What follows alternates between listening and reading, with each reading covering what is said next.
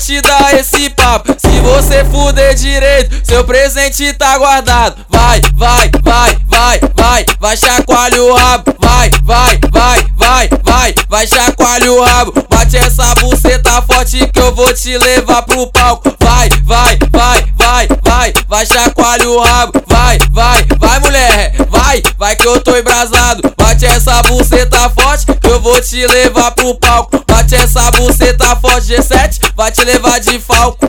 Baile da Jota, DJ G7. Baile da Jota, DJ G7.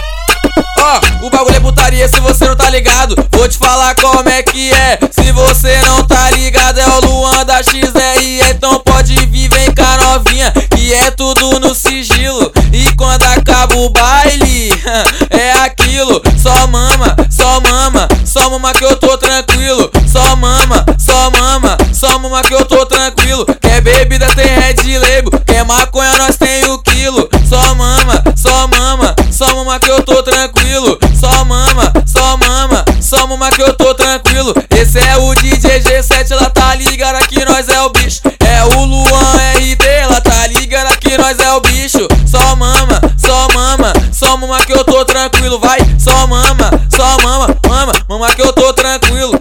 Baile da Jota, baile da Jota. Baile da Jota, baile da Jota. Baile da Jota, baile da Jota. Baile da Jota, baile da Jota. Baile da Jota, DJ G7. Baile da Jota, DJ G7.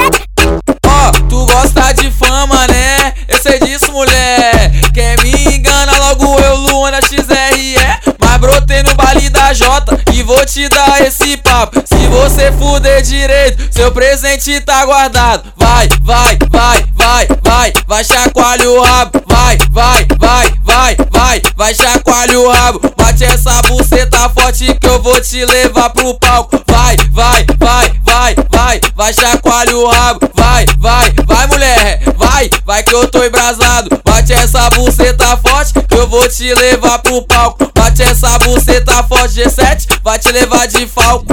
Baile da Jota, DJ G7. Baile da Jota, DJ G7. Ó, o bagulho é putaria se você não tá ligado. Vou te falar como é que é. Se você não tá ligado, é o Luan da XR. Então pode vir, vem cá novinha, que é tudo no sigilo. E quando acaba o baile, é aquilo. Só mama, só mama, só mama que eu tô tranquilo. Só mama, só mama, só mama que eu tô tranquilo. Quer bebida tem Red Label, quer maconha nós tem o quilo. Só mama, só mama, só mama que eu tô tranquilo. Só mama, só mama, só mama que eu tô tranquilo. Esse é o DJ G7, ela tá ligada que nós é o bicho. É o Luan RT, ela tá ligada que nós é o bicho. Só mama, só mama, só mama que eu tô tranquilo. Vai, só mama.